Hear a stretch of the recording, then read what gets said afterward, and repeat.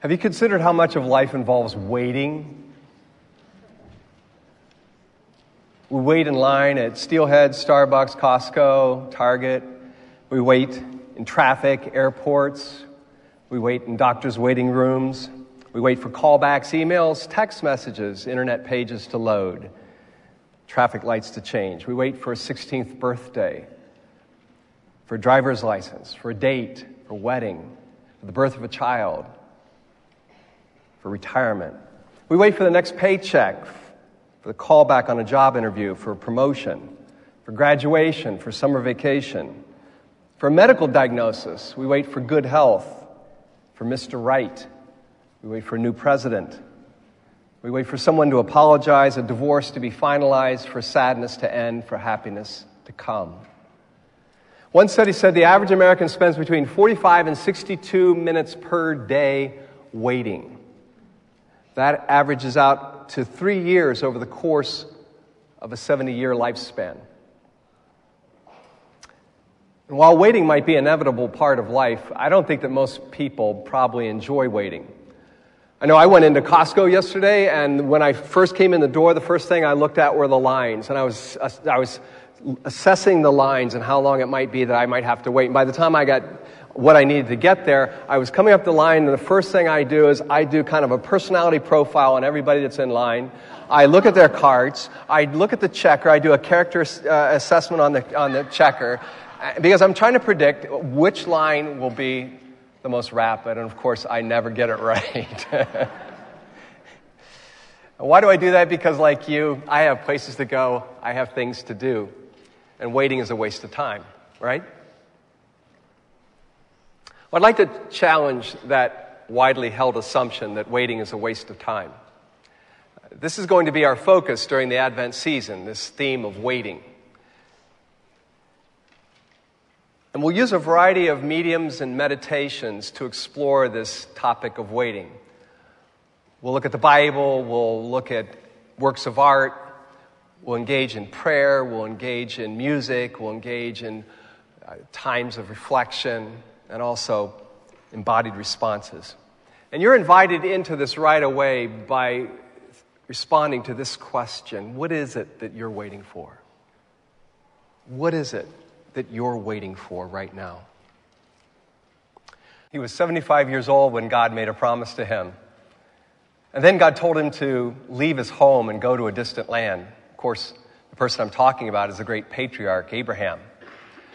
Many children here have probably heard or sung the song Father Abraham, with the hand motions, of course.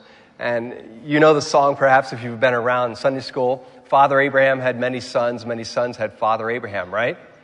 But one thing the song doesn't tell you is the fact that Abraham became a father when he was 100 years old. God gave him this promise, and we saw the promise read to us, and it comes from Genesis 15, 1-5. But even after God made the promise, Abraham had to wait 25 years for that promise to become a reality. His wife Sarah was almost as old as he was. She was just 10 years younger. She was 90 years of age when she gave birth to a child. But think about it. Abraham waited his entire lifetime to become a father. And even after God made the promise to him, he still had to wait 25 years for that promise to become a reality. 25 years. And that's not the only thing he waited for. 7 times Abraham was promised the land of Canaan. And yet when his wife Sarah died, he did not own 1 square inch of that land. He didn't even have a plot of ground to bury his wife in.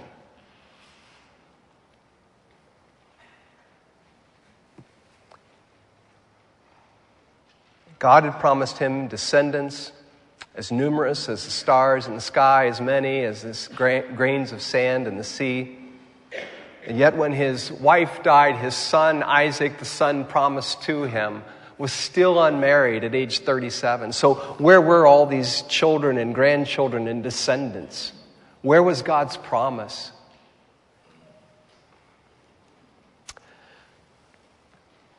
If Abraham was the only one who had to perpetually wait in the Bible, we might read his story and we might say, well, I feel sorry for him. But Abraham's the first of many who had to wait. And we're going to be looking at some of those people in this Advent season as we look at this topic of waiting. And what's interesting to me is that in revealing all these people in the Bible to us, all these people who had to wait, the Bible helps us address this question. What does it mean to be human and to live in relationship to God? What can we expect? See, I think from my observation of observing people, having conversations with people, there are a lot of people who are stuck in life because of either unmet or unnamed expectations. And I think the Christians oftentimes get stuck as well because of either unmet or unnamed expectations when it comes to God. So what does it mean to be human and to be in relationship to God? But Abraham's story and others in the Bible reveals that living in relationship to God does not exempt us from waiting. In fact, waiting is fundamental to the identity of the people of God. In other words, to be part of the people of God is to have an identity that's shaped by waiting. Think about it, okay? Think about it for a second. To be a Christian is to be someone who professes to have a relationship with God, right? To be a Christian is to be someone who professes to have a relationship with God. And that relationship is based upon God making promises to us, which we then trust. And it's those promises that both call us and allow us to wait, and to wait in hope. Because it is God who has given these promises to us. It's those promises that shape us as the people of God.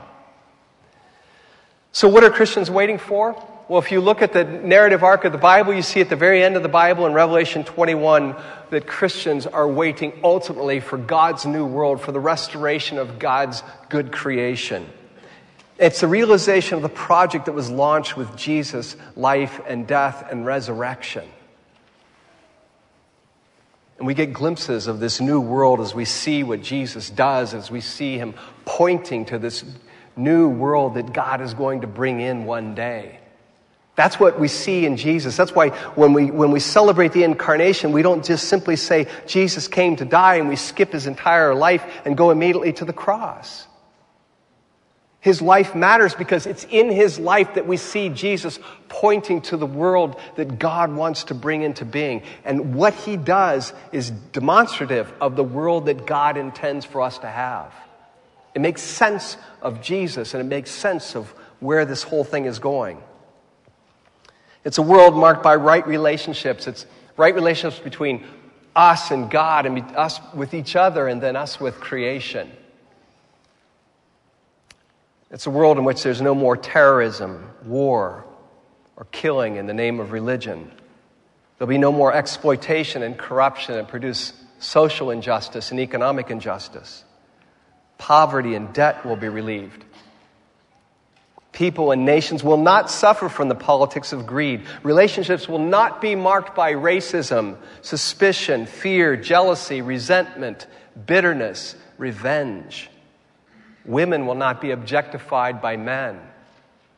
Children will not be victimized by predators. There'll be no more famine, no more sickness, no more cancer.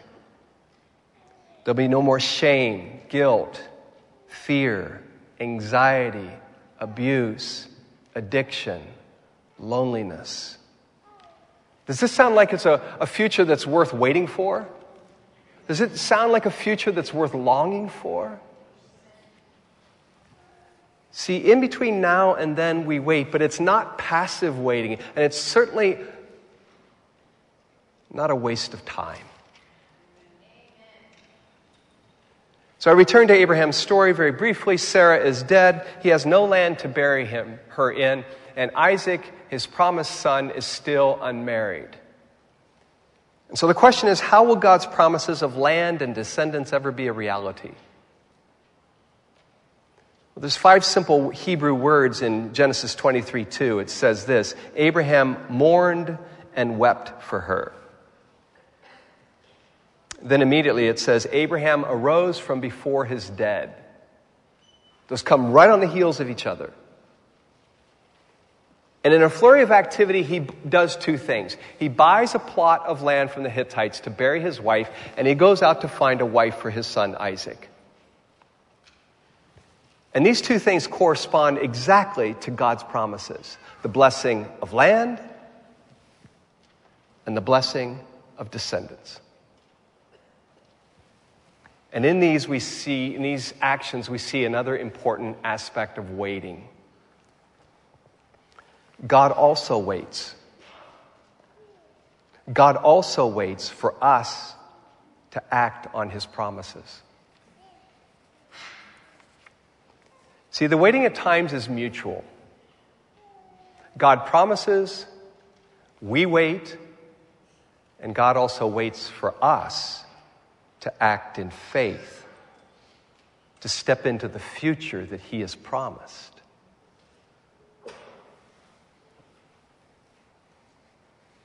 So my question to you is, how real is God's future that he's promised? And then I return to the question that we started with in this Advent season, and that is, what is it that you're waiting for? What is it that you're waiting for? And one of the things that you might be thinking right now is you're even giving up on waiting because you feel like it's all passed you by, or that God has passed you by, or that there's no second, third, or fourth chances for you. But God is a God of grace. God is a God of second, third, fourth, and many, many chances. He gives us hope. He gives us promise. He keeps his word. I want to give you an opportunity to step into this as we begin this Advent season. There's something you received in the bulletin, a tag, okay, right here. And reach in there, and if you didn't receive one, the gentleman will be walking down the aisles, and they'll just put your hand up real quickly and get one, because we want everybody to have an opportunity to respond to this. I want to give you an opportunity to record your areas of waiting on this card, okay? So we've got children in here today as well, because this is a kind of a family time today. Some of them are raising their hands. That's so cool. We want them to be involved as well. And so what is it that you're waiting for? And write those areas down on this card. And you might be wondering, okay, you don't need to sign them. We'll be projecting some of these in the weeks to come, and we'll be praying for them. So if you're wondering, what are we going to do with them? Why should I bother doing this? We're going to be praying for these. We want it to become a reality. We want to share this as a group, as a community, a family of God. And so it's important that we get to see some of the things that we're waiting for, and then we begin to lean into this with hope and with prayer and with expectation.